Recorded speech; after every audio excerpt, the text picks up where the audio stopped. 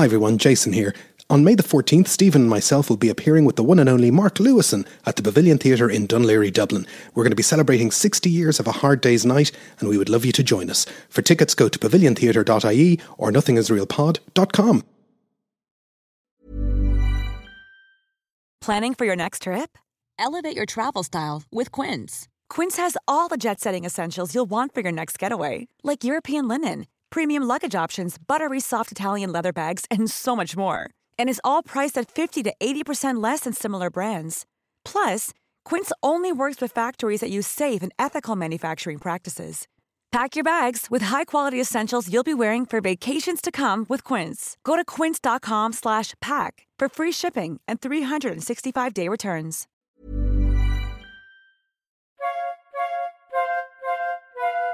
Welcome to Nothing Is Real, a podcast about the Beatles. Everybody thinks they know the Beatles, but how much do we really know?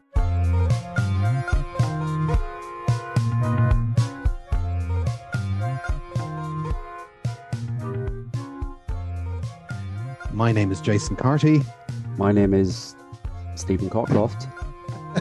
And we're live on tape from Christmas. Yeah. Hooray! Hooray! We're sitting by the Nothing Is Real fire. What's that you're drinking, Stephen? It's my mulled wine. Mulled wine. And a hot mince pie. And I've just lit a lovely cigar. It's very relaxing. And, it's live on Christmas Day that we're joining you. And we trust that you've put your families to one side and, are joining us on our annual review of the Beatles. And this time we're looking at 2021, Stephen. Yes, it doesn't seem hardly a decade since 2020. And obviously this podcast we listen to at any time. Maybe you're doing one of those post-Christmas walks, but really Christmas Day is the day to ingest all of this. And once again, I'll start with the question, was it a good year to be a Beatles fan, Stephen? I think it had highs and lows, but I think every year is a good year to be a Beatles fan. This was the upper end of the scale, like making a list of all the general headlines of things that have happened this year. There has been a lot of them, and we'll get on to later on how the year has kind of ended with just everybody's talking about the Beatles, which is how it should be. Let's have a little look. I think we should start our review of 2021 by looking at the Beatle who has put out the most new music this year. Let's hear it for Team Ringo Starr. Team Ringo. We do like Team Ringo. Well, we do like Team Ringo. And Ringo, this time last year, he had just put out the track Here's to the Nights, which at the end of 2020 was him and, Paul was in the video, and it was this big kind of arms around each other song. We were told that Ringo no longer releases albums. He releases EPs, Steve. Yes. I think that's a good idea. I mean, Ringo has put out as much in terms of studio material this century as Paul, but he doesn't kind of get the credit, or he doesn't get the publicity that he might, and I think all those albums are good, solid albums. They have one or two excellent tracks, one or two not so excellent tracks, but generally they're all worth exploring. But I think the EP is a format for Ringo in the 21st century. I think it's really nice. He's put out 2 EPs this year. In March, he put out the Zoom In EP, and that had the track Here's to the Nights that came out at the end of last year. That was a 5-track EP. Here's to the Nights, Zoom In, Zoom Out, Teach Me to Tango, Waiting for the Tide to Turn, Not Enough Love in the World. Pretty solid EP, actually, I thought, when I listened to it. Very good, yeah. And then in later in the year, he put out a second EP called Change the World. Just a 4-track EP, Let's Change the World, Just That Way, Coming Undone, and Rock Around the Clock. And 2 of those tracks, Let's Change the World and Rock Around the Clock, got Ringo videos made, which are always entertaining to see. They were very entertaining. Rock Around the Clock was, a really entertaining video. It was a really fun thing because he's behind the drum kit. Yes, and you can tell he's behind the drum kit. And the Change the World EP, it got to number 51 in Austria, which is important to know. That's obviously where the fan base is these days. And to be honest with you, I think I paid more attention to them than I have the last Ringo album or 2, which is kind of your point exactly. If I get a little 4-track burst of Ringo, I'll throw that on Spotify. I'll have a listen. That's great. I don't feel I have to set aside any sitting down or concentration time. I think that these are perfectly digestible, bite-sized Ringo. And I think as Beatles fans, we're used to our bite-sized Ringo on any Beatles album. So this is just bite-sized Ringo for the world at large. So yeah, Zoom In and Change the World, 2 very entertaining Ringo EPs. That's the most new music we've gotten out of any Beatle really this year. I think so. And what I'd say is, he's 81 years old and he looks great. I mean, he looks great. Well, money's a great moisturizer, Stephen. There was a little bit of speculation over on the Facebook page, had he had some work done. But I think the general consensus was no, he hasn't had any work done. He's definitely dyeing his hair and beard. That's not a crime. Yes, that's not a crime. That's not a crime. He's wearing glasses. That covers a couple of sins. That's the Jeff Lynne beauty tip. Wear your sunglasses all the time. Yeah. But if you look at the two covers for Zoom In and Change the World, he's obviously growing his hair, growing his beard. He's letting it all hang out. He's had a bit of a psychedelic revolution, maybe staying at home in 2021. He turned, as you said, 81 on the 7th of the 7th, which is his birthday, and he did the usual peace and bloody love all around the world, getting all out. But he has some other bits and pieces announced. He has announced not one but two books this year. So yes. there's the Ringo Rocks 30 Years of the All-Stars book, which I think has been a bit delayed. Is it? No, I have that book. You have it on? Oh, pardon I have me. that book. I have that book. It came out a while ago. It's a very nice book. It's a coffee table book. It's full of lots and lots and lots and lots of photographs of the All-Star Band over the years, but also little kind of amusing captions from Ringo. It's there's not much to read in it, but it's a nice kind of glossy coffee table book. And because, the benefit of doing this podcast on Christmas Day and waiting until we've opened the presents to sit down and chat is that we can get in some last minute bits of news. The second book from Ringo Starr that's been announced, which is coming out next year, is called Lifted. Yes. What's that about? It's not a tribute to the Lighthouse family, I don't think. No. Right. And I mean, in Ireland, of course, lifted means arrested. So you kind of think, has he been arrested? I haven't been arrested, so I wouldn't know that myself personally. I'm a lawyer, so I have been arrested. No, I haven't been arrested. Yes, this is an odd sounding thing, but it's for charity, so that's all to the good. Lotus Foundation, that's David Lynch's thing, isn't it? Yes, I think so. So he describes this as anecdote or sort of photographs that he has lifted from the internet. So, Ringo had put out a couple of photography books himself on the Genesis imprint. Nice people at Genesis, please send us some stuff. Thank you. Another year goes by without a free Genesis book. But this seems to be, he has taken photographs, presumably in the public domain, Ringo, and just added little captions and anecdotes. And there's a signed version at about $500 that benefits charity, and then a more affordable unsigned version at $59. So I might be tempted by that. I think it's got a very pleasing kind of cover design. It's nice. And as if to build on the 30 years of the All-Star Band, he's announced that he's touring in 2022, the year of his 82nd birthday. Is he coming to Ireland? Apparently not. It all seems to be North American at this point. But I'd be there in a heartbeat. You're saying it's a road trip to North America? I think it might be. Yes. No, don't know. Jeez. Have you ever? You've seen the All-Star Band? I saw his one Dublin show, and which was 98, I think it was, 97, 98. And I know we've touched upon this before, but I sometimes wish that I had mobile phones at gigs before the mobile phone era. I wish I wish I had a little 30-second snippet of a Ringo gig or 30-second snippet of one or two other shows, but particularly that Ringo gig, because I know I was there, I know I saw it, but you had to remind me who was on that bill, and the fact that it was Jack Bruce and Peter Frampton and all the rest, that kind of stuff had slipped from my mind. Yeah, Gary Brooker and Andy Kirk from Free. Do you not remember them playing All Right Now? I don't. What day is it? Where am I? You were only 6 or 7 years old. You couldn't be expected. I was very, very. No, I wasn't very young. I was in college, I think, at the time. So yeah. But he is touring, and if he does tour again, he's a great night out. He'll do all his hits, and the All-Star Band is this perfect cover where, Ringo, he has that core kind of 10 tracks, and the other 10 tracks are somebody else. Yes, he'll do all the hits you want to hear. What Goes On? I would take a live version of What Goes On. There you go. Mind that. There you go. I'll buy you that live Ringo album for you. I would not walk out if that happens. So Ringo Starr, from a activity point of view, 2021, with all the challenges that 2021 has thrown, I think we'd give him a very solid. Are we reviewing this? I don't know. 4 out of 5. What the hell's going on? Are we giving? Yeah, I'd say 8 out of 10 for Ringo. Okay, good old Ringo. So who could possibly outstretch Ringo? Is there anybody in the Beatles who this year has put out 3 books, 1 remixed album, 1 remastered album, spoken word appearance, a 6-part TV series, an exhibition at the British Library, numerous articles, and has also underscored supporting all the Beatles stuff? Who are we talking about?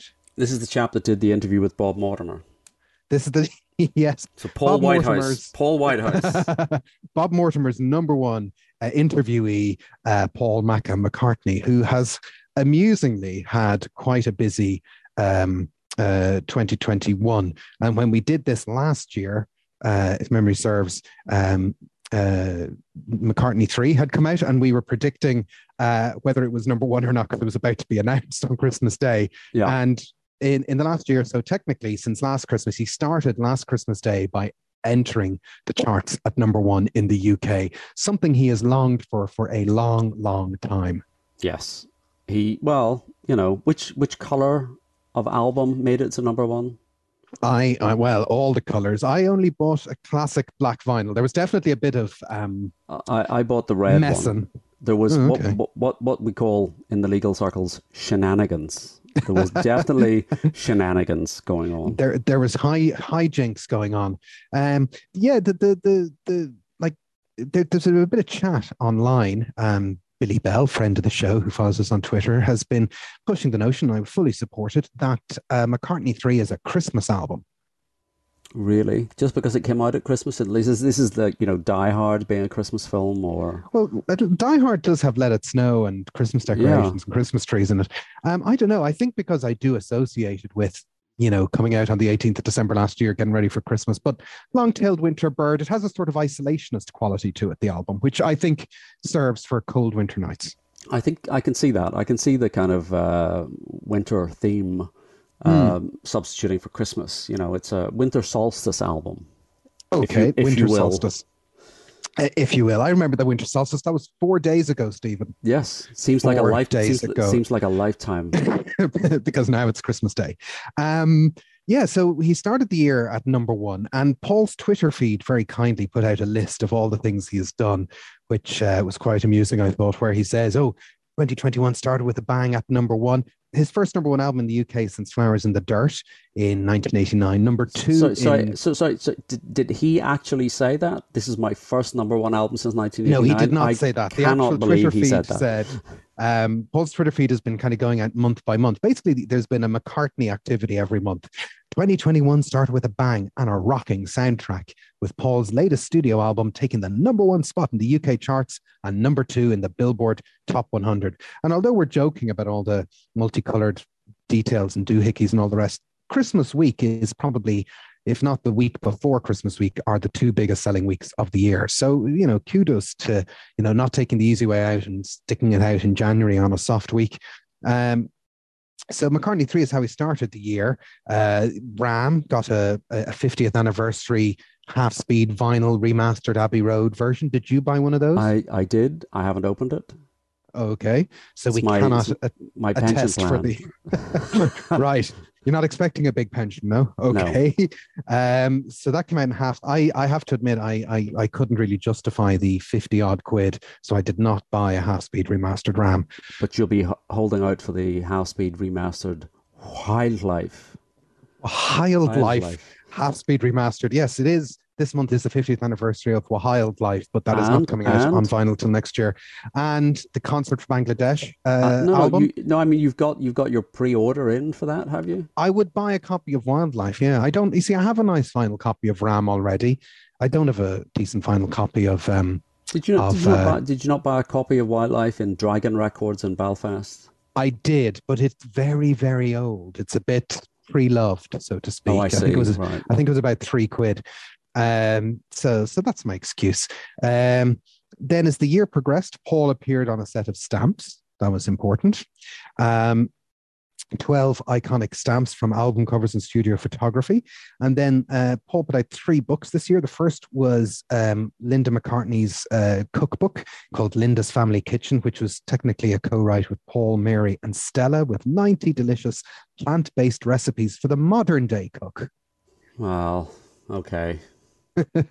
Then we had in July, we got the physical release of something that was released digitally in March, which was the 3 Imagined album, which was McCartney 3.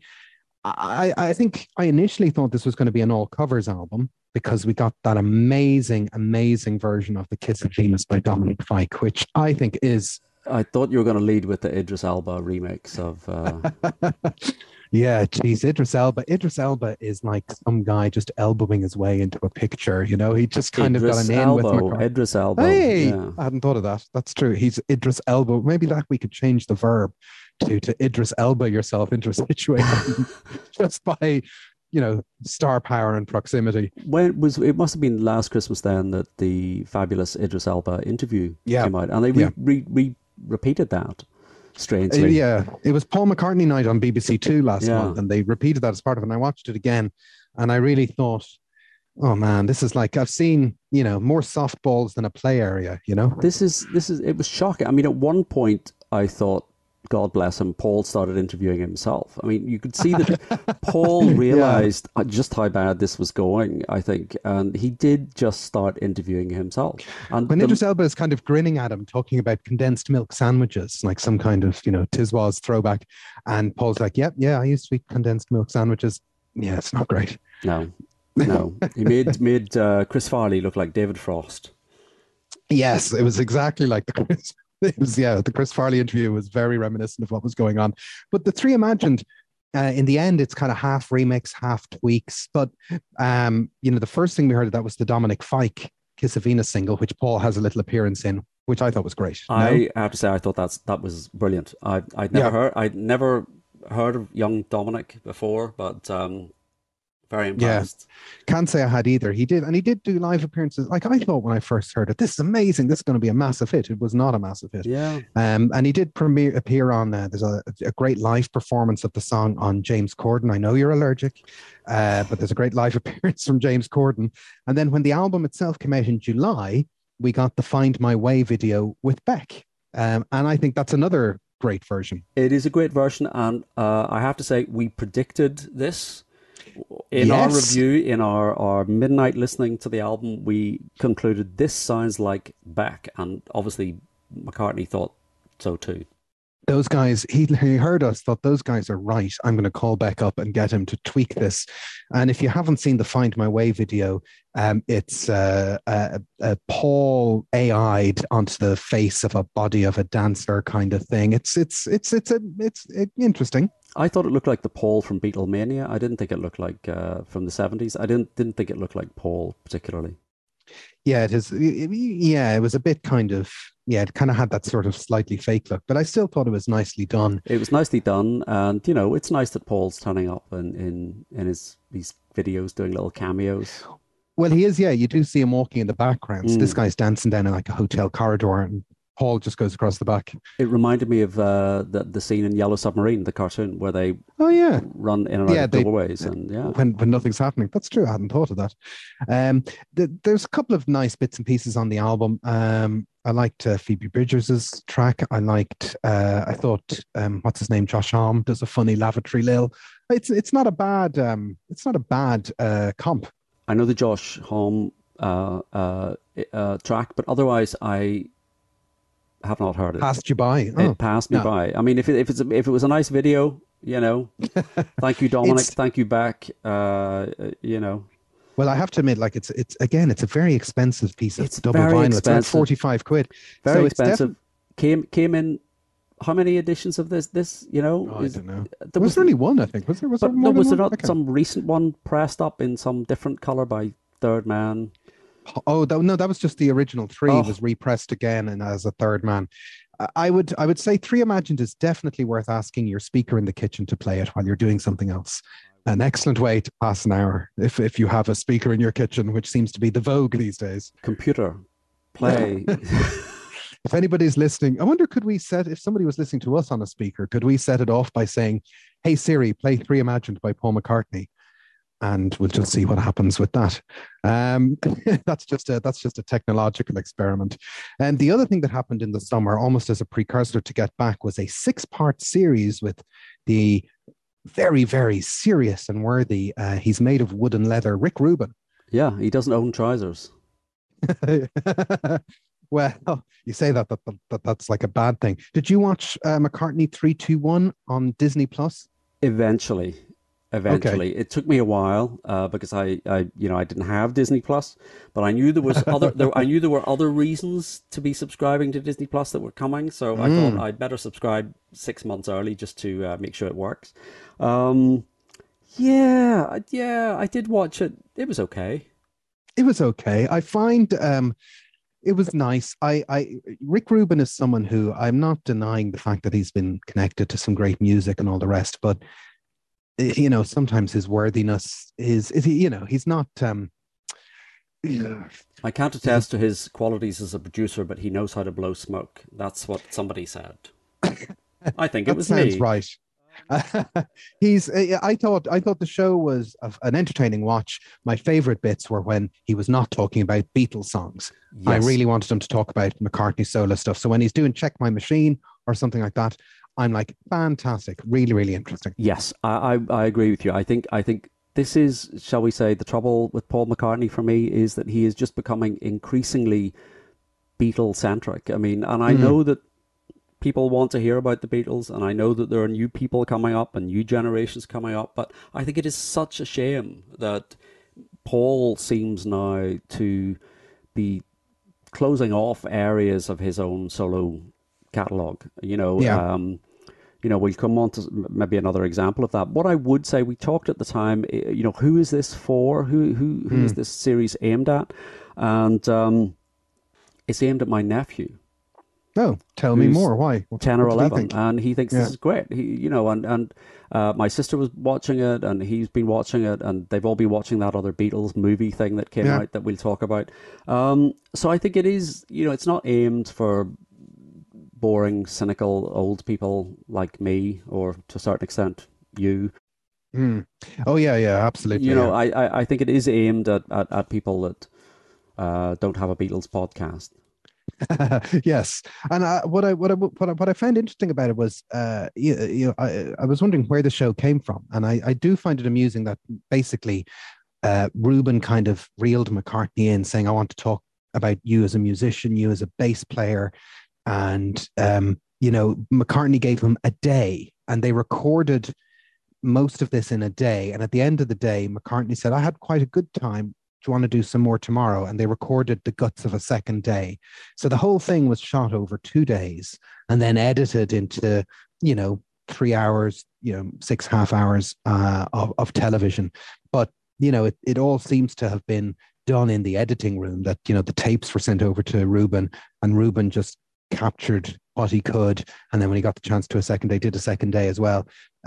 So maybe part of the reason for that it was more Beatles centric is that, the Beatles stuff is well catalogued. I'm just purely guessing here, and that maybe McCartney's archive isn't quite as, ready to be moved or transported or looked at. I don't know. That's just a very wild guess. My probably more obvious answer is that people just prefer the Beatles stories.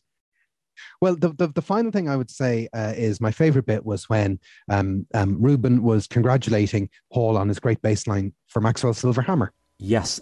Which was played by George. So even all these people don't know the truth. Did Paul know the truth? No, Paul was like, yeah, I guess that's a pretty good bass line. Paul, like, why should he know?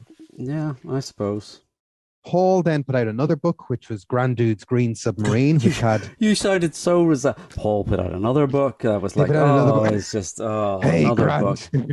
Yeah, Granddude. And did you buy that? No, I did not buy Granddude's Green Submarine. I bought the first one. I bought the first one too, and it's very sweet and kind. And the second one passed me by. The second one has Nandude in it, which is very exciting. Oh dear. Yes, and it's Grandude's Green Submarine. But probably the most important book that he put out. It was all just a warm up for November 2021, and the release of The Lyrics, a career-spanning book recounting his life through the prism of 154 songs, with Paul Muldoon, the poet. And this is a significant book.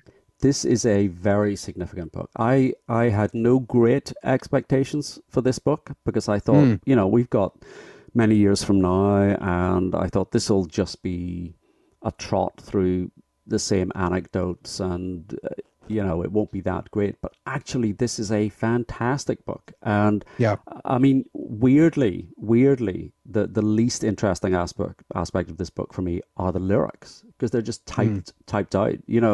I was expecting it to be handwritten, right? Oh yeah, facsimile, a bit like the George I'm Mine book, where there's sort of handwritten notes. But the lyrics are actually, I'm not sure why anyone would particularly read the lyrics, but the photographs in this book are spectacular, and quite a lot of there's quite a lot of commentary that we've heard before and stories that we've heard before, but there is some new stuff, and there are sort of new angles on it, and I would thoroughly recommend this book. It's been interesting the last couple of weeks to see how prominent it has been in bookshops. Yes, that it is a it's about €55 in Dublin bookshops, and it seems to be a significant doorstop of a gift. Well, it was Waterstones gave it Book of the Year or something. Yeah. I mean, clearly it's not the Book of the Year, but it's a fantastic piece of marketing by Waterstones and by Paul McCartney. Of course, Waterstones are going to drive people into their shop to buy this book because it's Paul McCartney. It's got all of this publicity. He did a live event at the festival hall that we had tickets for, and well, that's his only live ticketed event this year, and we had tickets. We had tickets to go. This is true. We did have tickets to go, but neither of us could make it. So yes, he that was his public one kind of public appearance. He didn't break out a guitar or sing any songs. No, and again, I was disappointed by that for the same reason as we were talking about earlier with the Rick Rubin. It was completely focused on the Beatles, and there was, no mention of his solo career, no mention of Linda, who, at least on paper, co-wrote some of these songs with him. It was very strange, and what the aspect of it that I liked was Paul Muldoon, and I would like them to do a Rick Rubin style chat with Paul and Paul Muldoon, in the Rick Rubin role. I think that would be fascinating.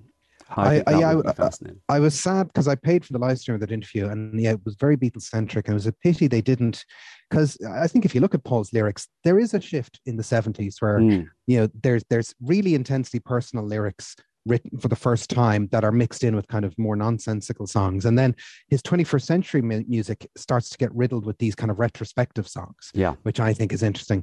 And so that's a thread I would love to have pulled for that. But in conjunction with all of this, there was an exhibition which is running at the British Library until the 13th of March 2022. Who knows about trying to travel and get to that? Travel's all a bit crazy again. I'm supposed to be in London at the end of February, I think, to see the music of Cream. Really? My God, that's bookending the COVID era. Yes, it's Kofi Baker's band. So it's like going to see Eric Clapton without having to see Eric Clapton, which is the way to see Eric Clapton. And amongst all this, Paul's publicity machine got cranked up. He did a very significant interview with David Remnick in The New Yorker, where he called the Rolling Stones just a blues covers band, which made me laugh. What I would say is, this starts with Paul saying, for 50 years I've been blamed by the world for breaking up the Beatles, and that became a headline story in the newspapers. It was on BBC News. I was on Yeah. Five Live talking about this. Correct. Yes, you It were. was nuts. I was on Radio Ulster talking about this, which is equally nuts. I was not asked on any radio shows, but that's fine. That's fine. That's what we call understandable. But it was. This is a perfect example of Paul, and his mastery of the media. So Yeah, so this 100%. So suddenly, he's got this book coming out, and the next thing he's Get Back is coming out, and he's suddenly front and center. Then there was some story went whizzing around when the book came out about Paul claimed that he had written A Day in the Life, or had contributed more than 50% of Day in the Life, or some nonsensical story that really didn't seem to have any substance to it. So he's fantastic at manipulating the media, working the media. Perhaps is better. It's very impressive. Yeah, he's really gotten around. No live dates or anything this year. No live dates announced. Nothing on the horizon. I kind of hoped there was some kind of opening up later in the year that he might do one of those last minute 10 date blitzes through the UK and Ireland, but that was not to be. You think 10 nights at the Three Arena in Dublin? He has form for 6 weeks out, putting tickets out and just doing some tour. He's done that 2 or 3 times in the last couple of years. Can I make a prediction for 2022? Go on. I don't think Paul's going to tour again. Ever. Is that a prediction? I don't know, actually. I think if he does tour again, it'll be massive. I think it'll be like stadiums, massive shows, and that'll be it. The interesting revelation in the New Yorker story was that he wears a hearing aid, which perhaps shouldn't be that unusual, but it was just a kind of a little aside that was left in. I thought that was apparent when he was being interviewed by Bob Mortimer. Okay. I thought, if you wear 2 hearing aids, it sort of distorts the sound of your own voice to you. Okay. And I thought the way he was speaking indicated maybe someone that wasn't used to wearing hearing aids, perhaps, or. But if he tours, you think big stadiums like an Elton John 3-year? This is not it, even goodbye? a 3-year thing, but I think that, like, if you imagine a scenario, if in the last month with Get Back, if somebody had said Paul McCartney next year, 40 to 50,000 seater stadiums across Europe, people are hungry to get out. They're hungry to get to gigs, and they're hungry to acknowledge people from Paul's era. Yeah. I think, now is the time. I mean, I can see that, and I can see the temptation. If he does that, I really hope what he does is 1 gig a month. That he gives himself time to recover one gig after another. I mean, Dylan is out there touring and is getting rave reviews, and what everybody is saying is his voice is great, because he's basically been touring forever, and he had an enforced layoff of 15 months. So his voice has benefited from that. I'm not sure that Paul's voice is going to hold up to a tour. Don't get me wrong, I'd like to go and see him again, but I suspect it might be 1 or 2 one-off gigs, but no big tour. Well, we don't have a full eyesight of what the Glastonbury headliners are next year. He was supposed to headline in 2020, and that got postponed. We know that Billie Eilish is one headliner for 2022 if the festival goes ahead, and I think it probably will. Whether he will honour that commitment, we don't know. There was rumours last weekend of a secret Paul McCartney gig in Liverpool, but I have not found any more evidence of that. I don't know whether that was just a bit of nonsense. So let's watch this space. So Paul has had a busy year. Let's put a big tick beside Paul. Are you scoring him out of 10? You scored. Oh yeah, what do we score? I think Paul out of 10 has to get a 9. I think 9 9 is fair enough. John Lennon. The big thing was the Plastic Ono Band reissue, which we knew was coming. We knew last year that this was coming. Happy with it? Yes, very happy with that. Thought it was very good. I thought so too. I'm not the biggest fan of Plastic Ono Band, the album. I think it's an album. I think someone said was it Eddie Robson said it's an album I admire rather than love. I think it's an album to be admired. It's got individual tracks that are great. Yeah. But yeah, I thought it was a revelation. And of course, we got Yoko. So yeah, we got loads of great Yoko stuff in that box set, which is fantastic. And our one to date YouTube unboxing video is that box set. But I do find, but it was good. It was a good one. It was a great one. It was a great count. You made it count. If you'd like more unboxing videos, like and subscribe. Let us know in the comments below. But I do like the form factor of these boxes, and you're a great man for a row of neat boxes on a shelf. A row of neat boxes. I think it's great, and it's if it's kind of been confirmed by Sean Lennon that we're going to get this for every album at intervals over the next few years. I'm waiting for the day when they put out a 12-inch box, and it's going to destroy your equilibrium. Yeah. No, I think we're 3 boxes in and it looks great.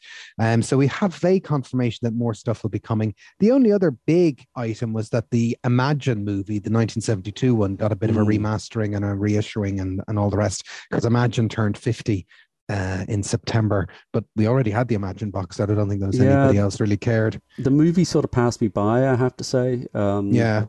They just sort of did a live streaming kind of Twitter event thing for it.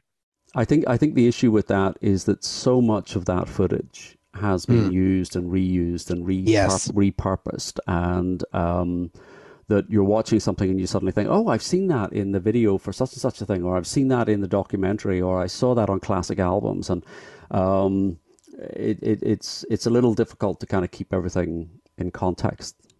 Yeah. And that's kind of it for John Lennon. A thoroughly recommended Plastic Ono Band box set. Marks out of 10? For the year? Yeah. What? I think 10 out of 10 for the box, but it's 10 really out of 10 6 for the out box. of 10. Maybe 6 out of 10 for the year. And then finally, we get to George Harrison.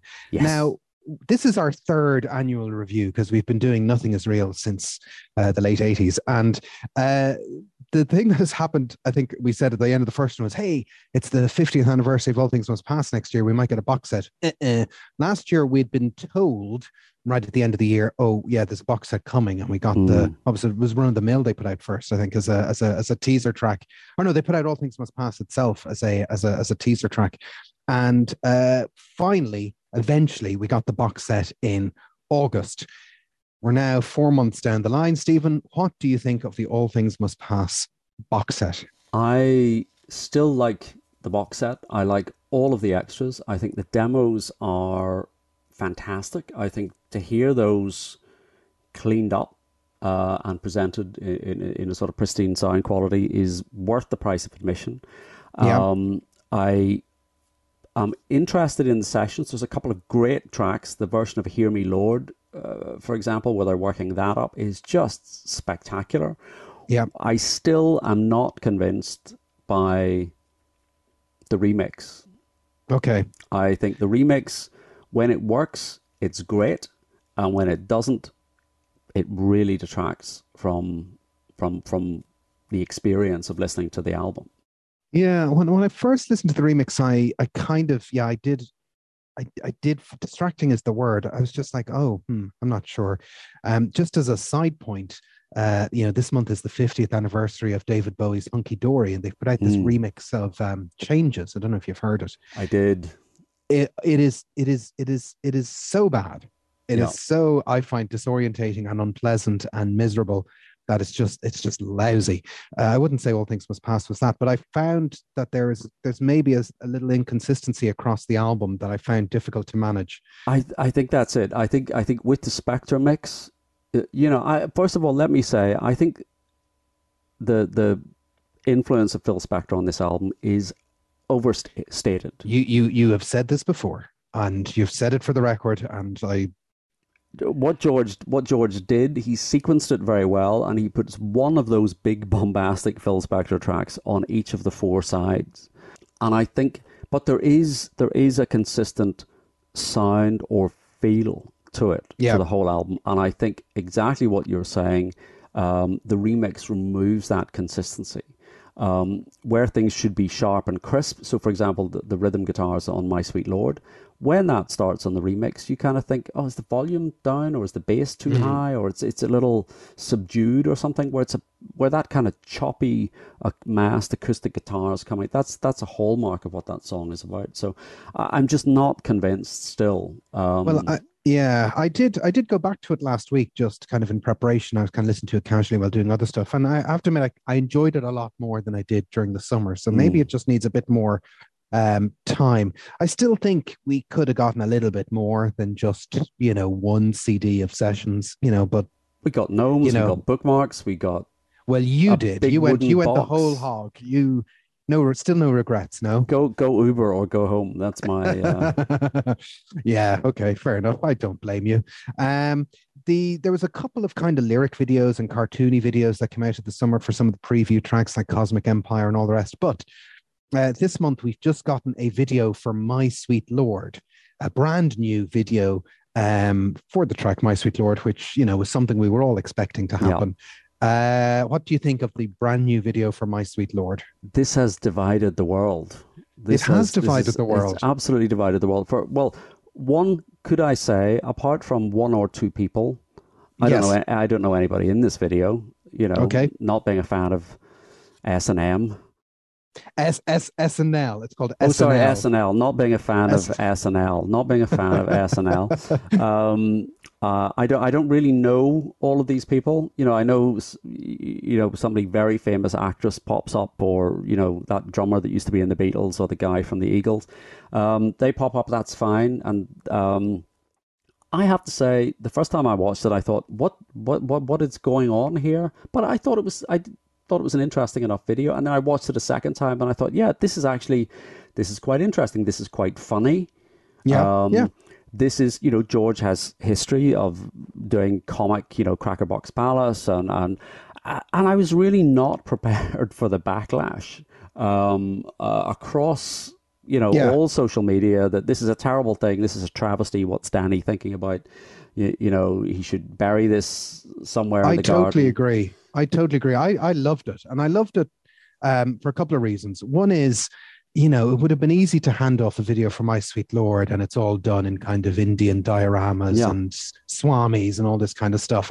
And, that's really kind of the obvious thing to do. But as you said, I am a bit of a comedy nerd, and I do like SNL and all that kind of West Coast comedy stuff. So I was quite happy to see Tim and Eric and Garfunkel and Oates, and I'm a big Fred Armisen fan, and Vanessa Bayer and all those guys. It's got Weird Al and Jeff Lynne in the one video. I mean, it was made for me. It was made for you. I wasn't going to mention Weird Al, but So I liked all those kind of things. And as you say, George loves comedians. Comedians were like his favorite people.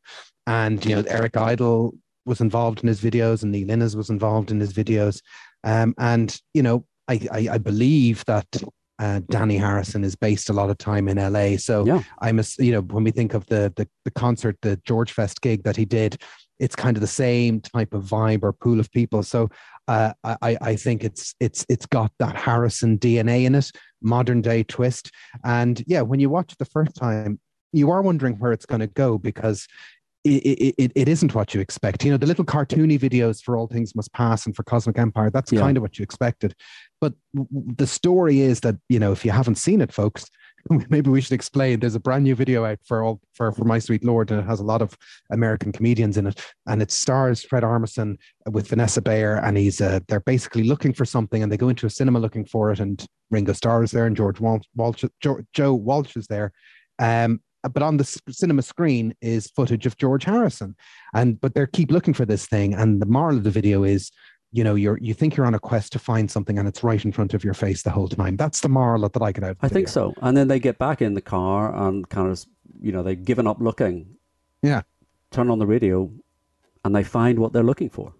You see? That's the things. You stop looking. It's a kind of Zen. It's quite a Zen thing. And at one point, is it Darren Criss is in the video, and he's helping them look, and then he looks up at the screen, and then he kind of sits down and starts watching, and there's a big kind of grin on his face with like, I've kind of found what's here. So I thought it worked. I thought it was very funny. I'll watch it again.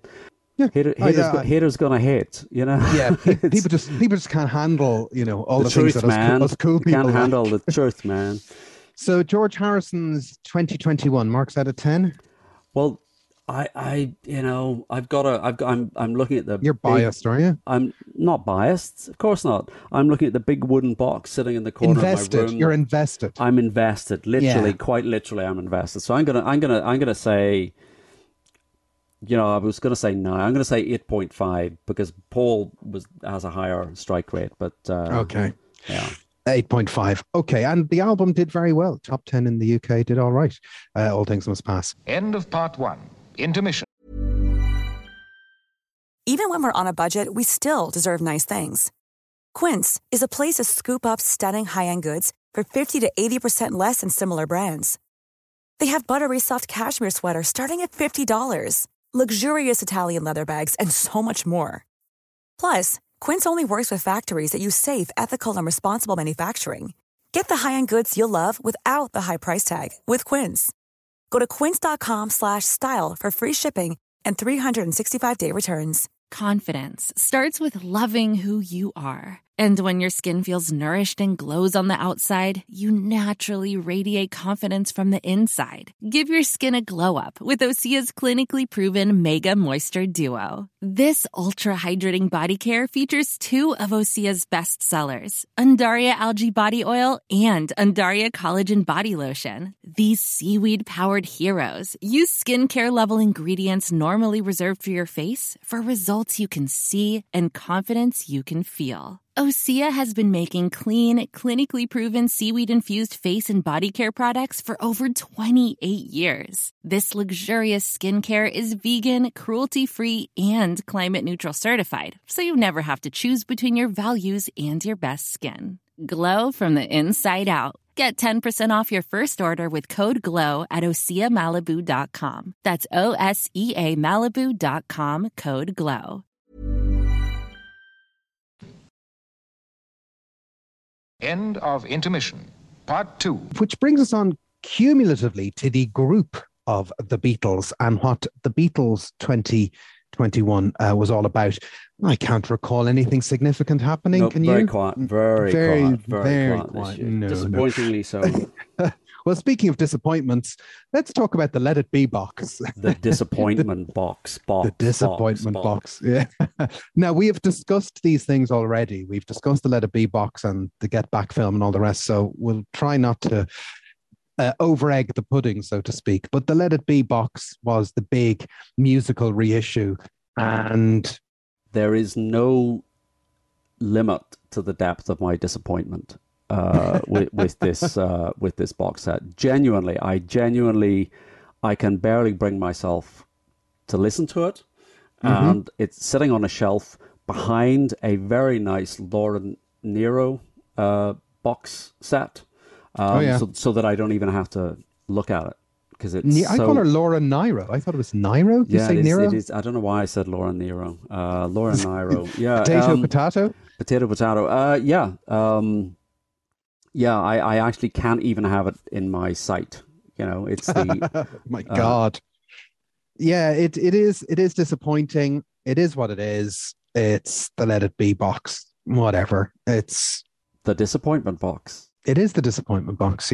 I think that the core of it, which is the Let It Be album itself, I think that's a great remix. I don't think it's ever sounded better. I really like what Giles and co have done. I agree with that. I absolutely agree with that. I think it sounds great, and if I had to do it all over again, I'd just buy the 2-disc version because I think it does sound really good. It's just everything that comes with it is such a letdown. Now, what's been interesting is to see how the Let It Be box and the advertising and the release of that came before the Get Back movie. Yeah. And obviously these are two parts or two sides of the same coin. It's been interesting to see how they are actually really totally separate projects.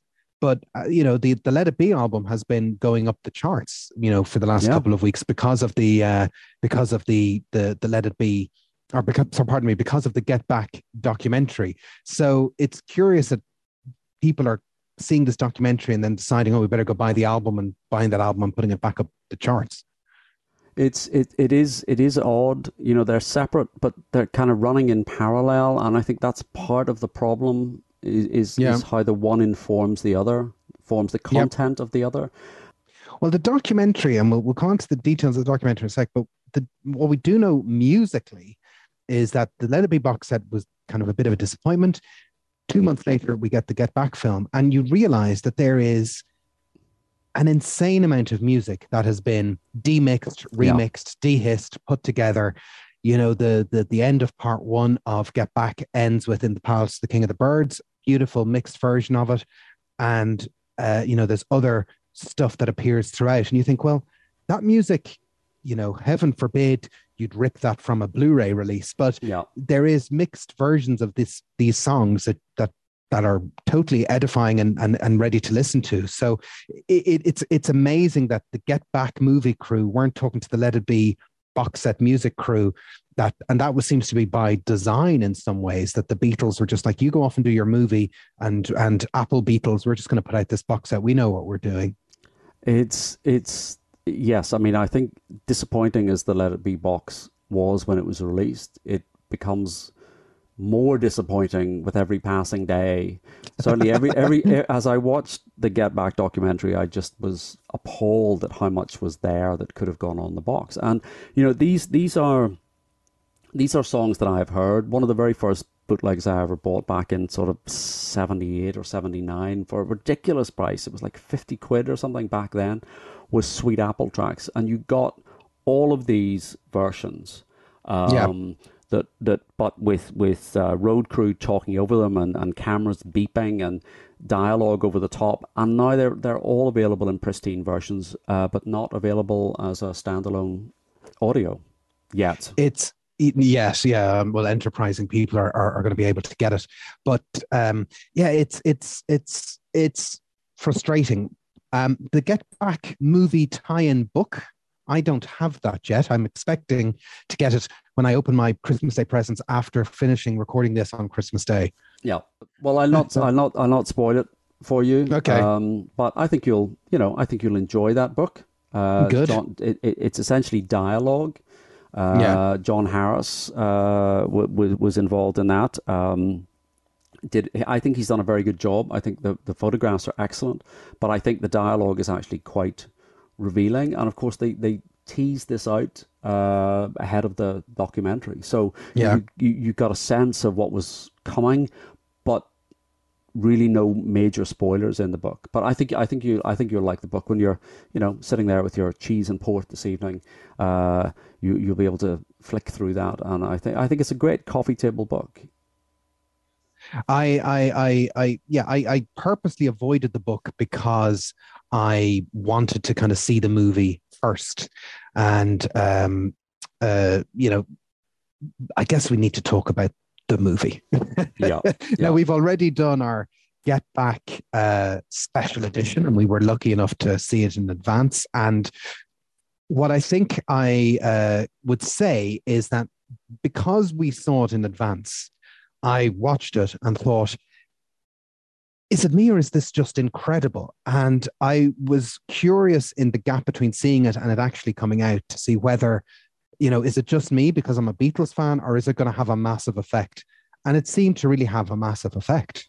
Yes. I mean, there was a lot of talk. I had exactly the same reaction. I thought, well, are people going to buy into this who aren't hardcore fans? And it does seem to have, the social media was suddenly, awash with people saying, I sat down to watch this with my partner who hates the Beatles or doesn't know anything about the Beatles, and we're completely hooked by this, and he or she is completely hooked by this. And an example of that is my sister watched it with her husband, neither of whom are particular Beatles fans, but they both just plowed all the way through the 8 hours of it and were completely gripped by it. And I was getting nightly WhatsApp messages saying, who is so-and-so, or what does this mean, or who is that? So even without knowing the story and knowing the background, because I think it's the point that you touched on, this is effectively reality TV.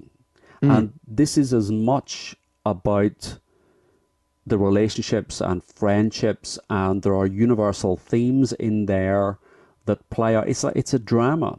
And I don't know if you saw the piece that Dan Revelado wrote and posted recently, just about a week ago on it. If you can find it online, I mean, I put it up into the Facebook group, and he emphasizes this. It's about the personal relationships between the members of the band, and you can enjoy that without knowing the backstory. Yeah, I've seen other takes that say, you could watch this as a business management video, you could watch it as a, family therapy video. There's a lot going on, but obviously, I live on Beatles Twitter, and it was lovely to see lots of people really enjoying it, but it's been really edifying to see people who would never, this might be their first exposure to any kind of significant Beatles stuff. And I would say that, it is still early days. It's still only a few weeks since it came out. This is going to have a very long after effect. I don't think, there's been an awful lot of Beatle podcasts about this. Apparently, there's other Beatle podcasts, but there's been lots of podcasting about this in the last few weeks. And I think we actually kind of need to take a deep breath, because in a year's time or 2 years' time or 3 years' time, actually, that's when Get Back will have a bit more of an oversight about what it means. It is a game changer. And I don't think of anything more significant in my lifetime, apart from the anthology, that has kind of tilted the Beatles axis quite as much as this. I think that's right. And Anthology was incredibly curated in a way that this wasn't. I'm not saying there weren't editorial decisions, and that there's a story being told, and Peter Jackson is a great storyteller as a director. But I think it was as unfiltered as we are going to get, probably. Certainly in our lifetime. Well, my lifetime. But who has the most lifetime left, I wonder? I shouldn't ask that. But I think you're right. I think I would want to have at least kind of 3-4 months, watch it again, decide, not rush to judgment. We tried to do that in the episode that we did, so I think it does need time to kind of bed in and to process what you're actually seeing and how it impacts the narrative. Was it Chairman Mao in the 60s was asked what did he think the effect of the French Revolution was, and he said it's too early to tell. So I think that's exactly it. I think it's exactly that. I think it is too early to tell. I think it is a game changer. It will have a long after effect. It certainly, I even said on Twitter, I went listening to the Let It Be album a few weeks afterwards, and I said something on Twitter like, this changes my perception of the album because I'm thinking of happier things related to it. And did you know, Stephen, that tweet got retweeted by the official Beatles Twitter account? I don't like to brag about it. You've never mentioned that. Not once in the week or so since that happened. Maybe just 2 or 3 times a day. Highlight of my year. And I apologize that it wasn't the Nothing Is Real account that got tweeted. If I had one job, you had one job. Nothing Is Real. In front of the Apple organization, and you got yourself there instead. This is sorry. The launch pad for your solo career. I know where this is going. I think, see you around the clubs. I think Get Back is sensational. I think it needs time. It needs a bit of distance because it's quite overwhelming, and there's a lot of great music in it that we can parse out over time. Let's all watch it day by day in January. That's the real treat to do. Let's all do that, folks, and get on Twitter and talk about it. So Get Back, I think there's been a lot of people asking us questions about Get Back on SOCMED, social media. We will come back to Get Back in the future, but it needs more time and space and thought and all the rest. And, what does it all mean? Before we kind of wrap up some of this stuff, but 2022, what do we have to look forward to? Ringo's going to tour. We've talked about whether we think Paul might tour or not. Yeah. We might get a Sometime in New York City box. Might we get another Paul box? Yes, this is the thing. This was a question that came in. What what is the next Macca box? Well, if it's not London Town and Back to the Egg, I'll be very disappointed. Or even Press to Play. I want all 3 of those. Obviously, nicely spaced out. And I want them to come in at around £100 each. I don't want £300 boxes. Thank you very much, Paul. There was one of the people that posed the question was, do we think that the market for the archive series has effectively run out of road? Boxes at that price. Well, I was in a local record shop at the weekend, and I saw 5 of the Bowie boxes sitting there at £338 sterling, and there didn't seem to be a queue. I have bought the other Bowie boxes. The last one I picked up for about 150 quid, and it's now sitting. The newest one is sitting in my local record store for 400 Europe's. Yeah, and I ain't going near that. I always liked the book form of the early Macca boxes. Gorgeous book, bunch of discs, 60 quid. There's no argument with something like that. Yeah, I want. We've said before, London Town, Back to the Egg. Let's wrap it up. That gives us a clean run of albums up until Broad Street. And we can skip Broad the Street. Imperial phase. No, I don't want to split Broad Street. I know this. No, we skip Broad Street straight to Press to Play. There is a huge Nothing Is Real contingent who want Broad Street. Let's do that sometime eventually. I don't know. Are we going to get George stuff next year? Well, there's Bangladesh, I suppose. We've been told, but we've kind of heard hints that there's a Bangladesh box. There's lots of hints. Well, they must have the full performances, afternoon and evening, and we know there is rehearsal footage because we've seen some of the rehearsal footage. So that must have been filmed, dress rehearsals and things. So I suspect there is a lot there. The next studio album wouldn't be due until 2023. For Living in the Material World, and I think that's an album that I think would benefit hugely from a tasteful remaster and slight tweaking remix. In the same way that Let It Be has. Yeah. I actually had Material World on. I was just playing some tracks from it earlier this week, and a little bit of clarity to it would be fine, and not a big overhaul, but you could give it a bit of punch. And a little bit of a Material World, a bit of punch would be a lovely thing to listen to, Yeah, I think so. And so for 2022 in the Beatle universe, are we going to get anything? I have my own theory. Okay, what's your theory? You're a man with a theory. I think my own theory is that there's going to be a fallow year in the Beatles, that we're not going to get an album box set, that we're not going to get anything. What we will get is we'll get the second coming of Get Back. So I think we will see some kind of physical release of the Get Back film, and we're gonna see that. So probably by the length of time it'll be like a triple Blu-ray type thing. I mean, Beatle fans love their physical product. I think they're leaving money on the table if they don't put out a Get Back box set. You can't do any kind of searchable stuff on your streamers. A Blu-ray where you can dial up an individual day, date, song, all the rest. But I think they have gotten an extraordinary amount of exposure from people who wouldn't normally watch the Beatles or be involved with the Beatles. And a physical product, the fans will buy it. People will buy it as a present for somebody who was talking about it once. Even it'll just give it a bit more legs. Whether or not that will have any extras on it, I think Peter Jackson has said in interviews there's a couple of extra performances knocking around. I think, yes. I mean, he said, One After 909. So we know that there are things that he has that he took a decision to keep out just for a kind of narrative point of view. So I think, we'll probably get some extras. I don't think we're going to get a 22 disc, 57-hour director's cut. But I do think there will be some additional stuff. I think it's ironic that, for all the work that Apple has put in since, Sgt. Pepper, the White Album, Abbey Road, and that very careful kind of building of publicity and curating the legacy, that it's the project that they weren't directly involved in terms there's of a lesson there, the marketing. Isn't there? I think there is a lesson there. 100%. They I know I'm just circling back around to saying they let themselves down with the Let It Be box, but it's kind of, and I know they kind of commissioned Jackson to do this, but I think they just, they miscalculated. They didn't read the room, I think, there.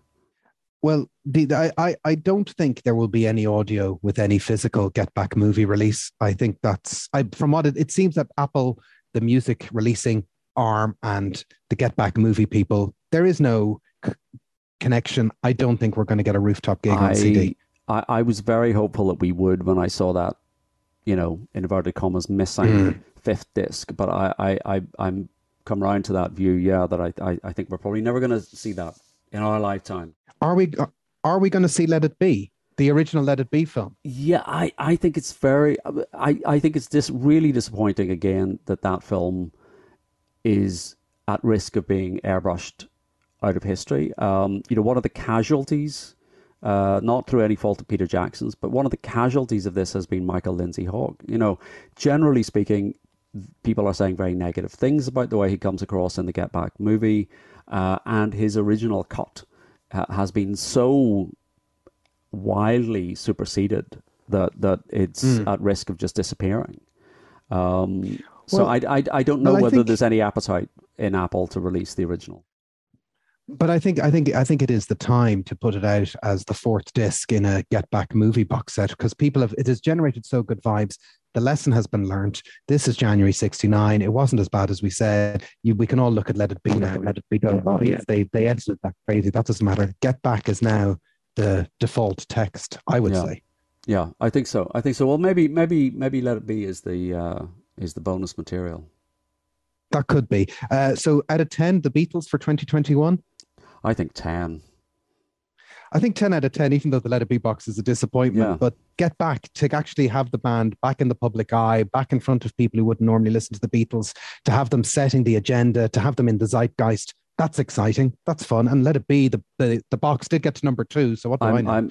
Well, I think of it as a number 2. I do. So yeah, I'm giving it 10 out of 10 for Get Back, and I think I'm giving the disappointment box 1.5 out of 10. Okay. Normally at this point I've asked you before, what was your favorite non-Beatles related music or gig, if there were any gigs of 2021? There have been no gigs. I've not been at a single gig since the Peter Green tribute gig in whenever that was, last decade. God. Yeah, March 2020. Yeah. What's my favorite album of 2021 that is not related to the Beatles? Well, that would be Chemtrails Over the Country Club by Lana Del Rey. Really? I did not know that you were a Lana Del Rey fan. There you go. My gosh. We need to talk about things that aren't Beatles more. We do. Yeah, that's. I mean, you're saying new music. New music. I mean, I've got. Well, yeah, I guess new music. Yeah. Yeah. So I think that's Laura. The Laura Nyro box was very good. If you're a fan, that's just. I had forgotten just. How good those first lot of albums are, and they are spectacularly remastered. But in terms of new music, I think the Lana Del Rey album is very good. Okay, that's fair enough. What about you? I suppose it's all Olivia Rodriguez and Olivia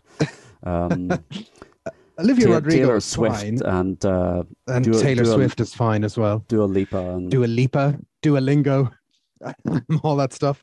The albums that I really enjoyed, and they're from the early part of the year, was Weezer put out 2 albums that they were kind of yin and yang albums. And the first one, OK Human, is this kind of Harry Nilsson orchestral jaunty pop, which I thought was very funny and charming. And then they put out a second album that was a holdback from last year called Van Weezer, which is kind of a metal pop album with kind of shades of Fountains of Wayne. And I think taken together, I really enjoyed both of those. I certainly listened to them a lot. And in terms of reissues, I've really, of course, King Crimson, if anything, these annual editions chart my obsession of evolving into King Crimson, where I'm now buying 21 CD box sets and waiting for Robert Fripp's 2022 reissue of Exposures with 28 CDs. You've never heard Exposure? I've heard Exposure, but I'm not really into. I've heard Exposure itself, but the League of Gentlemen stuff and the Frippertronic stuff, I don't really have any of that. That's where I came in. You see, that's where I came in. But I want to give a thumbs up to Bob Mould, who put out a load of reissued a lot of stuff at the end of 2019 or 2020 and into this year.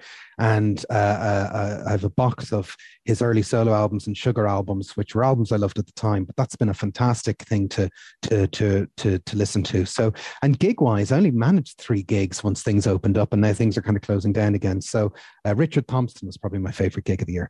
But I only saw Richard Thompson, Something Happens, and The Stunning, and 2 of those bands are very Irish bands, Light a Big Fountainhead. Light a Big Fountainhead. What was your favorite thing, Ado? Hey, everybody. Look who's joining us now on the podcast. It's the annual appearance, although he did sneak into the Get Back episode, is producer, my cousin Adrian. Hello, Ado. Happy Christmas. It's Christmas Day. I was just saying to Stephen that we're in our house by the fire. You don't look very, you're not very festive, Ado. Well, I know, but happy Christmas to you two as well. And it is canon that we all live together in our... I can't remember if it was head to toe in the double bed and one single bed. I can't remember. I must listen back to that. How could I forget? I hope so. As long as the butts are all in the line. Anyway, that's the main thing. Sorry, I should have why I said that. Sorry, I had the glass against the door listening in there. I didn't want to interrupt.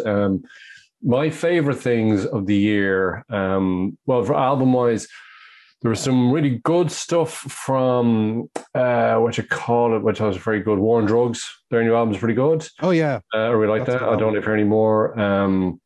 The Killers, just like Weezer, had a succession of albums coming out all over the place. Not bad, pretty good stuff as well. I like the Weezer stuff too.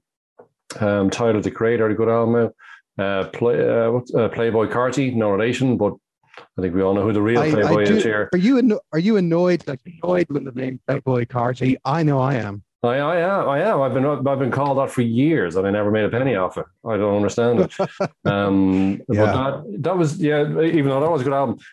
Robert Plant and Alison Krauss's album is pretty good. But I think the best album for me was a kind of a reissue remaster, which was Heartworm by Whipping Boy, which I thought was really good. The vinyl version of that is fantastic. It's B-sides and rarities and that kind of stuff. It was a remastered album by somebody, Dublin Vinyl, or you can buy it direct from Dublin Vinyl. But they should have. It was Pete Fafides, the journalist Pete Fafides runs a boutique label called Needle Mythology, and he put out Whipping Boy's Heartworm and got an awful lot of kudos for reintroducing people to this. It's an Irish album from the 90s that kind of has slipped under the radar. And so he's working on a reissue of the Neil and Tim Finn album Finn, which is something I'm looking on. That's been put on hold because of the pandemic, which is something I want to get hold of next year. But yeah, he's done all of that. I was following his Twitter feed because of Brexit, he can't get Whipping Boy albums from Britain into Ireland in time for Christmas. There you go. It's the gift that keeps on giving. I've bought 3 of them already. They didn't materialize in time for today, Christmas Day. That's no, it isn't. But I do think because Jason and I, we have lives. We do stuff. Stephen, But anyway, you do stuff without me. I know stuff that. But we don't like to brag. We don't like to brag, but there is a lot of great Irish artists this year come out of, because I know we talk about the Beatles quite a lot. But there's some great Irish bands as well. Villagers had a new album out, Techno Work a new album out. So a lot of good stuff. Inhaler, which are pretty good too. Denise Chyla. Yes, Denise Chyla is great. Yeah, so there's a really good. Denise Chyla is fantastic, and of course, that excellent Van Morrison latest record project, Volume 1. It has. Why are you on Facebook? That is an actual song title from Van Morrison's. I think his next album is going to be called Will This Do? And the one after that is That's the Contract Over With. Yeah, I think that's what's coming down the track. He has form. Yeah, not great.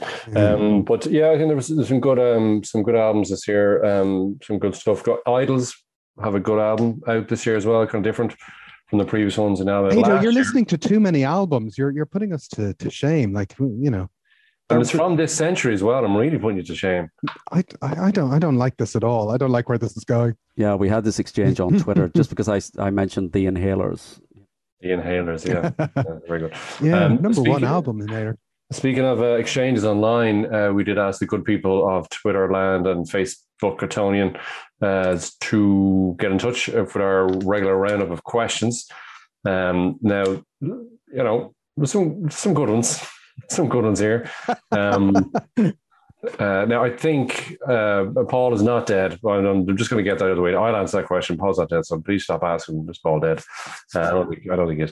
But I'll get my Tombola machine out here, and I will pick questions at random from the Tombola, and you can take them at your leisure, gentlemen. So I will go to the Twitter Tombola first. I think you kind of just talked about this really. So Phil Kinderman Do you think there would be a Get Back box set in 2022? But I think you just kind of covered that anyway. So we did just cover that, yeah. We think there will be something of Blu-ray. Okay. So Fanboy asks, what's the best Beatles show this year? McCartney 321 or Peter Jackson's Get Back Doc? Peter Jackson's Get Back Doc. I think. Yeah. It Get Back is one for the ages. On any other year, 321 would have been an amusing diversion, but it's kind of been overshadowed. I think it's a good thing for newbies to go back and watch if they want, for people who haven't seen the Beatles before. But Get Back by country mile, obviously. Yeah, 321 doesn't do it for me, to be honest with you. Didn't do it for me. Even though there's a good documentary out there about Neil Diamond, who did, he did a similar kind of thing in 2006, 7, 8 or something like that, where he worked with your man, his name escaped, Rick Rubin. There's a good documentary about that, when he, kind of relaunched his career. That kind of stuff. I'm guessing Rick Rubin put on trousers for Neil Diamond.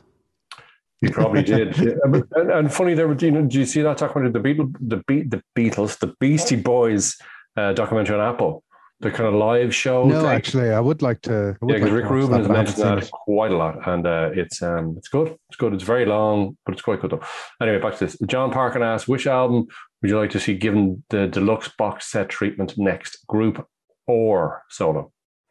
Hi, John, friend of the show.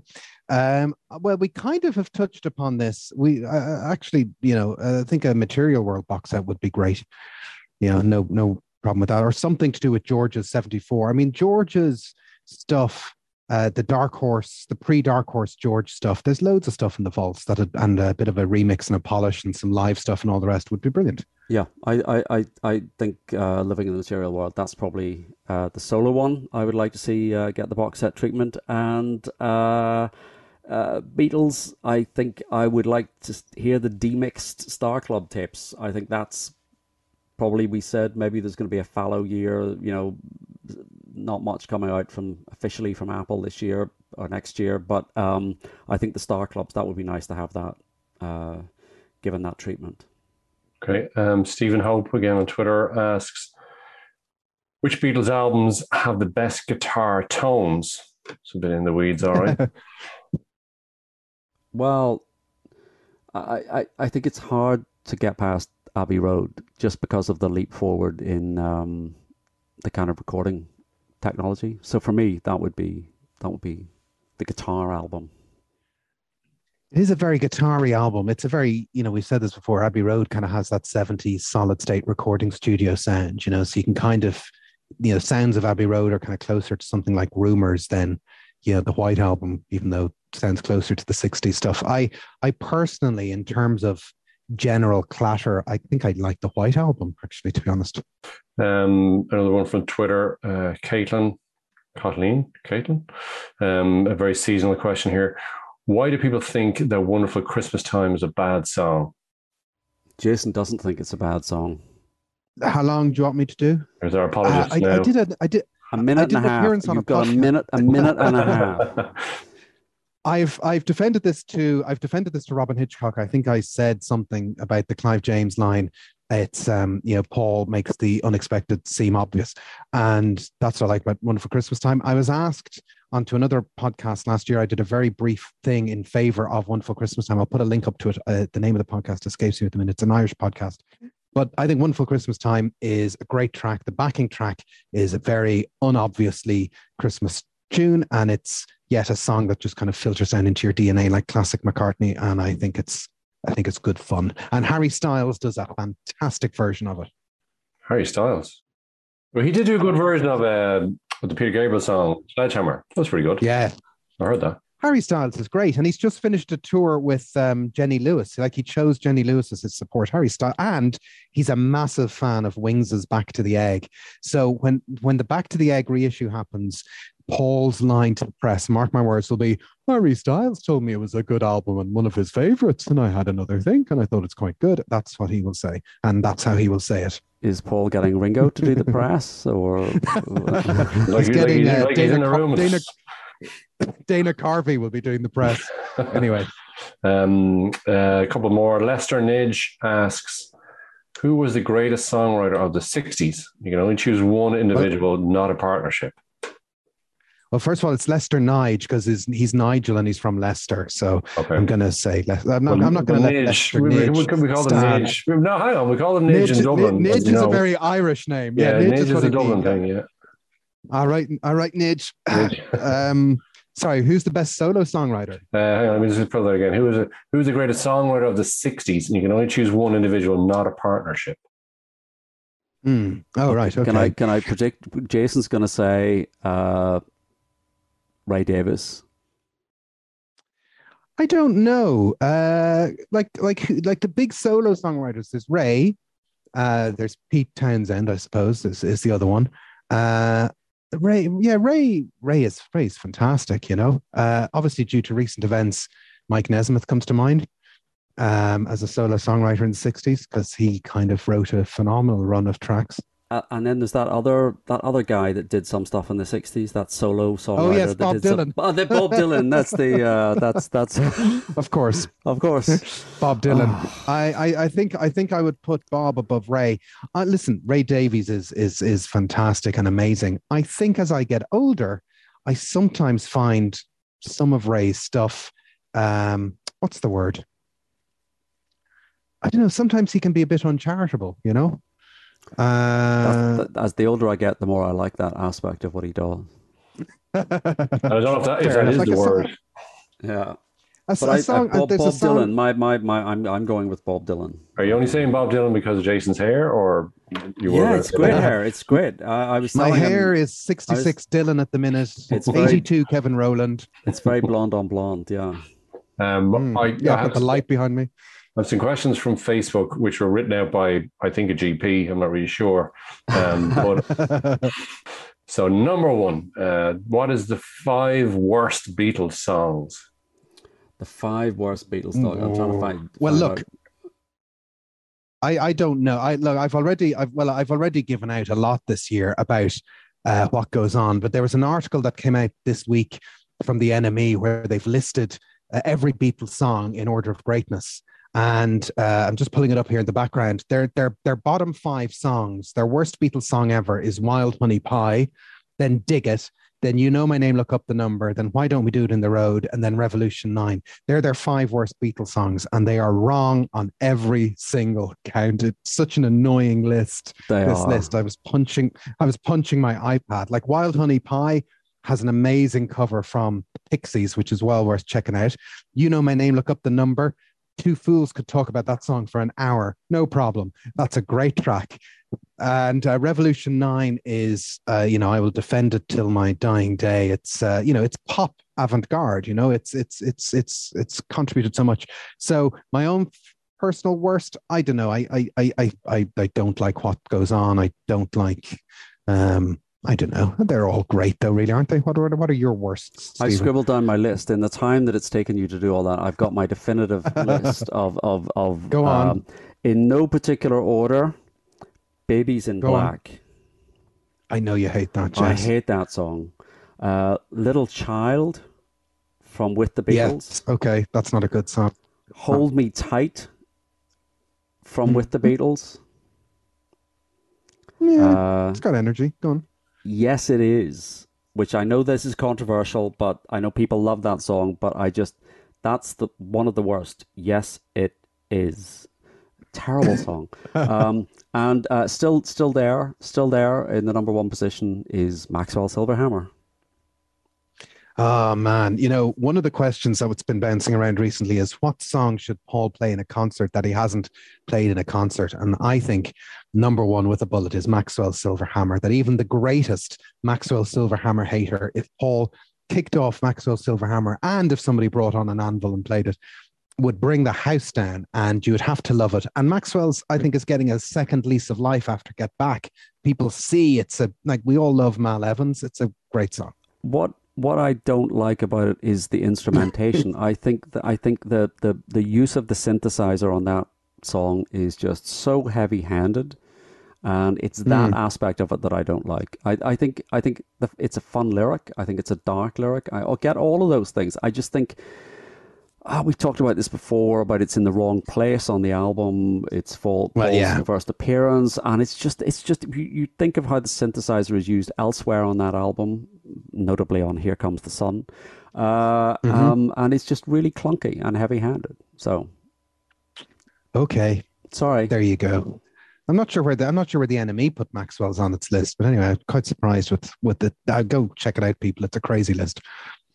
What is the best cover of a Beatles song? Alison Krauss, I Will. That's my go-to cover. Thank you. Oh, the best cover of a Beatles song. Yeah, who does that really heavy version of It's All Too Much? Steve Slipped my Hillage. mind. Steve Hillage. Yeah, that's great. This That is comes your to mind. this is your prog. You're really getting into Steve Hillage. That is the last. Oh, Steve Hillage. Yeah, it's good I version. don't know why that. Don't know why that one's came to mind. Of course, I thought you were going to say U2's Helter Skelter, Stephen, but obviously you're saying that's your number two. That is a number two. What about There you go. with doing with my friends? No, that's not yours, Stephen. No.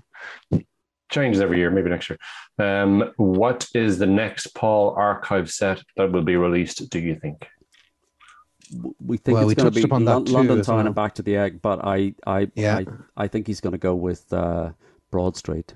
I have this horrible feeling, and then we'll have to do an episode on Broad Street, and We will see Broad Street coming out. I think everything's going to come out eventually. But yeah. that's the episode where I will yield the chair to Ado for Broad Oh, I'm Street. out that day. I have a thing that day. The one question that you two were sent to me earlier on, which we're very excited about, but I don't see the validity in this. Who would you cast in a Beatles Muppet movie? That's a fantastic question. Well, but it's only the voices because they look like Muppets, so it's just voices more so, surely. No. This is a very good question. This is from David Chandler. This is Hey, Dave. Hi, Dave. Big Hi, friend, Dave. big Hey, friend Dave. of the show. Hi, Dave. This is Dave, the best. Dogface Boy, everyone. Well, look, obviously, Gonzo is Ringo, right? That's just a given, isn't it? Oh, well, you see that I went Fozzie Bear. Fozzie is Ringo? Yeah, Mm, you don't think? okay. Well, But I can Well, see then Gonzo. Gonzo, the kind of hangdog. Yeah. Okay, Gonzo for Ringo. okay. Gonzo is Ringo. That's one. Okay. Who's next? I have my theory about who do you think Paul is? Fozzie Bear. I think you not everybody's think it's Fozzie Kermit? Bear. No, I No, think I think- Kermit is the interfering busybody who's trying to get everything to happen. Or no, Sam the Eagle is Paul McCartney. The really, very Sam the Eagle. No, I think it's Fozzie Bear, this relentlessly upbeat, trying to think he's funny. Hey, come on, guys, we got to pull ourselves together. I think Fozzie I know Bear. Fozzie Bear is funny. Paul McCartney. Okay. That's Fozzie Bear goes Hey. thumbs up the whole time. No, No, I think Fozzie's a good call. I can see what you mean. Waka Waka, he wants to entertain. He's the born entertainer. He's willing to go on at the drop of a hat. One of the Paul videos that came out this year was there was a behind the scenes video to that Beck Find My Way video. And once again, Paul sits down and plays the piano for everyone when nobody asks, just to be nice. And it's quite funny and charming.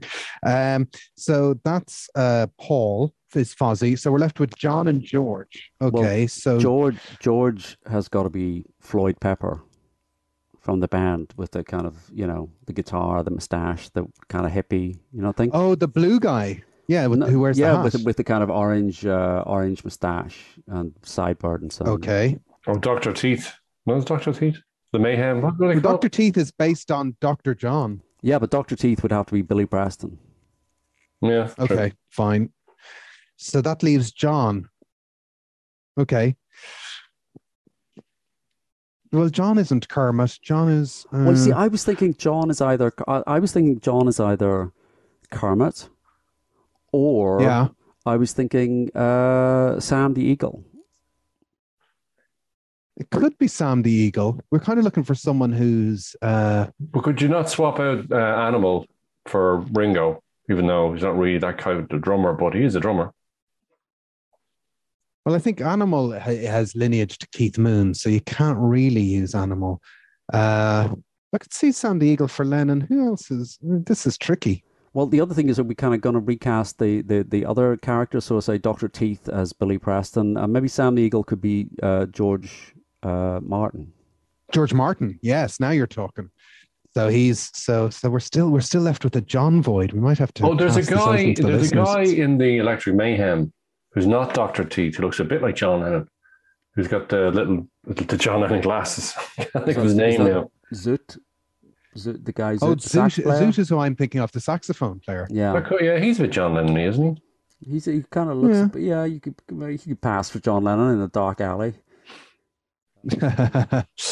Yeah, but I think Sam Neill. Oh, there's Scooter, who is the backstage assistant. That would have to be Mal. That's a good yes, shout. Scooter Yeah, is Mal. Yeah. Okay. We're gonna have to put Kermit in as and Ado. Who do you think would play Waldorf and Statler? Hi. That's good. Hands up for us. I'm far too young, Stephen. I'm far too young. We're writing ourselves in. Who would be the sarcastic people sitting in the balcony making comments about the people on the stage? Your theories are a lock, and with Jason's hair the way it is at the moment, very Muppet-esque as well. So it'd be fun. It'll work. Any more questions here? I don't think we're going to top the Beatles as Muppets. I think that's exactly the type of highbrow, discursive topic we were looking for. I have a question. Okay. Uh-oh. How much longer? No, I have a question. Well, it's more of a kind of a cure, really. So when we first started talking about this 4 years ago, I think, even before we recorded anything, one of the questions I had was, it'd be great to do an episode on is Beatles movies all across the spectrum. And I said, we got to do that. I'd love to do that episode. It's fantastic. We've never done it. So is this the year that's going to happen to do a Beatles movies episode? Oh, I see. You're asking us on air now. I'll do my own episode. I don't care. Well, we did do Sgt. Pepper's Lonely Hearts Club Band. Doesn't get more Beatles. Yeah, that's a great movie. And we did Ringo's movies. So, we have done our movies. We promise. We will do movies in 2022. We are starting to look at the list for 2022, and there's some suggestions coming in. The amount of people who want a Mal Evans episode is very exciting. We're not doing your episode you want to do, which is Paul McCartney's shoes. We're not doing the Paul McCartney shoes episode. Well, do you know, guys, how many episodes we've done in 2021? How many? K-Vade.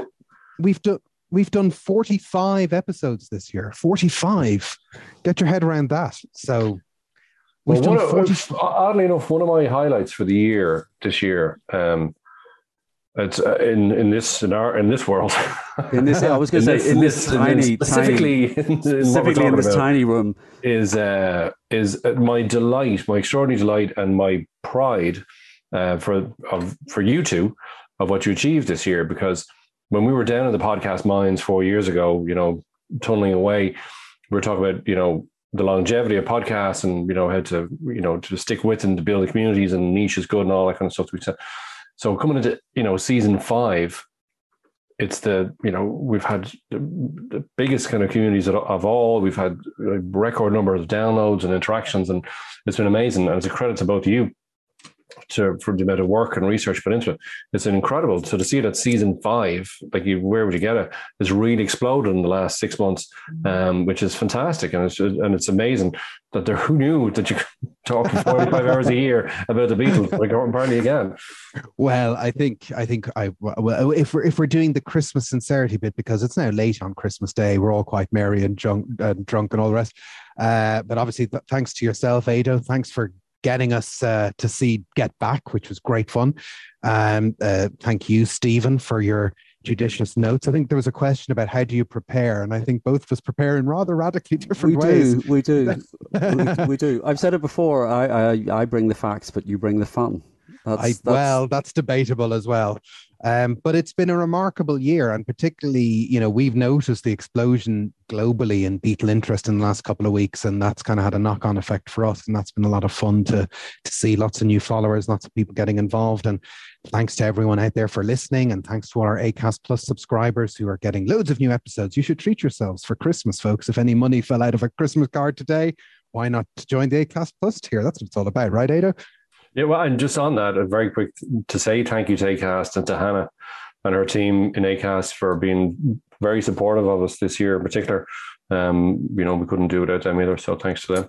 Yeah, well, I mean, the same thing. I say the absolute highlight for me this year has been the whole kind of in the last few weeks, the Get Back episode and getting to see the documentary, and that kind of really the number of people that downloaded that episode and have been in touch and to kind of be part of that. But that was kind of basically down to yourself, Edo, setting that up on Disney Plus, and so yeah, this is the point where we can announce we're just gonna not do any more episodes ever again, and we've each made $1 million, and no. I think we should thank Disney Plus because that was a good opportunity. I think we can, enough time has passed that the kind of the realization that we were going to get to watch the entire show. I think we thought we were just going to get a preview, and the actual fact that we got to watch the entire thing beforehand was just such an exciting kind of thrill, just to kind of cram all those episodes back to back. It was just a great thing, you know. Somebody did ask the question, how did you watch it? How did the three of you watch it? Did you all watch it in the same room, or did you watch it simultaneously, or were you texting each other? We all live together. I mean, we've answered this. We do live together, yeah. So we all watched it on our big happy telly. No, I ended up watching it. The real me was moving house, so I ended up watching it on an iPad while I was essentially homeless and not minding my children. That's what I was doing. The way Peter Jackson intended to be. That's, I think, what it was meant to do. Yes. Yeah, exactly. Yeah. And the live show was great as well. I mean, that was really. It was quite an emotional thing because there was a gig that you went to. There was a gig. There you go. That's a gig. We gigged. That's true. We did a gig. That is quite true. That was pretty good. I mean, the amount of jocks and bras thrown was, I just can't get my head around it. It was embarrassing, and people asking for photographs. And yes, and we should thank Stephen and the Dublin Beatles Festival because he kind of teed that up as well, because that's all part of the community. I think globally the Beatles community is a very pleasant one to hang around. It is. I mean, thank heavens for the pandemic and that elevated us to the main stage in the Dublin Beatles Festival. They couldn't get anybody else. There was, we'll take it. We'll take it. Yes, absolutely. So I think all that's left, guys, is just to, this is the end of season 5. I think we're going to go fallow for a few weeks, but we're all agreed there's going to be a season 6, right? Oh my God, deathly silence. Well, I said before, like the 9 seasons, and we're out. That's it, done. Definitely, there will not be a 10th season. No. You heard it here first. But yes, that's all right. I've already got. I think during the course of 2021, the other thing I did was line up at least 3 possible replacements for Jason. That is true. That is not a joke. When we split inevitably over the biscuit-related Fallout argument, I've got 3. Just don't worry, Edo. I've got 3 potential replacements. Each one. Quite frankly, an improvement. Heaven forbid those 3 should just form their own podcast, but we'll leave that to the. Don't say that. Gods. Don't say that. Good idea. We will be. This is the end of season 5. Our 45th and final episode of the year. If you haven't listened to all 45, that means you need to subscribe to Acast. But we will be, in the words of a great man, we're going away to dream it all up again. But we'll be back.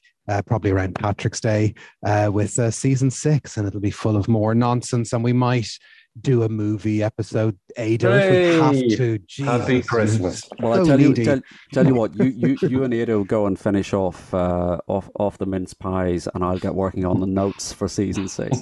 If you wouldn't mind, and just send them to the usual place, Stephen, that'd be great. I'm going to go hibernate and wake me up around the start of the spring solstice, and we'll get season 6 on the road. But yeah, watch this space. I guess it's time to sign off, isn't it? Yes. We're available in all the usual places. www.nothingisrealpod.com is the website, and that's a portal to all our fun stuff. We'll be updating that across the new year. That was a thing that didn't exist a year ago. Also, Acast Plus is where we have all our bonus episodes. We've put up episodes recently on the Beatles' houses and the 1975 compilations, and there's lots of fun stuff up there. The whole parallel season 4.5 that's been going on this year is up on Acast Plus. We're on Twitter at BeatlesPod. We've the Nothing Is Real Facebook group, which, by the way, before we go, can I just issue an apology to the Nothing Is Real Facebook group for anything I've ever said about Rubber Soul that has hurt anybody's feelings at any point in time. That's my Christmas gift to you. I've learned my lesson. It's now my favoriteest album of all time. It's even better than wings at the speed of sound. And but you can discuss other such things on the Nothing Is Real Facebook group. Maybe I'll log into it someday. Instagram, we want to thank William Hinson. It's been great for running our Instagram all year. William Hinson is a great musician. He's got great music. He did a great cover this year of Eleanor Rigby, but he's got his own music, and you should check him out on Spotify or wherever you like to stream your music. And I might do a Christmas TikTok, which will be our second or third TikTok of the year. You know, it's all the usual stuff. But yeah, it's just happy Christmas, everybody, right? Happy Christmas, and best wishes for 2022. 2022. We'll see you. You won't feel it. You'll hear from us again in a few weeks' time. But I'm Jason Carty. I'm Stephen Cockcroft. I'm Adrian Carty. Well, I never get to do this. What? So excited. Out the door. And this has been Nothing Is Real. Thanks for listening, and a happy Christmas and a happy New Year. Bye.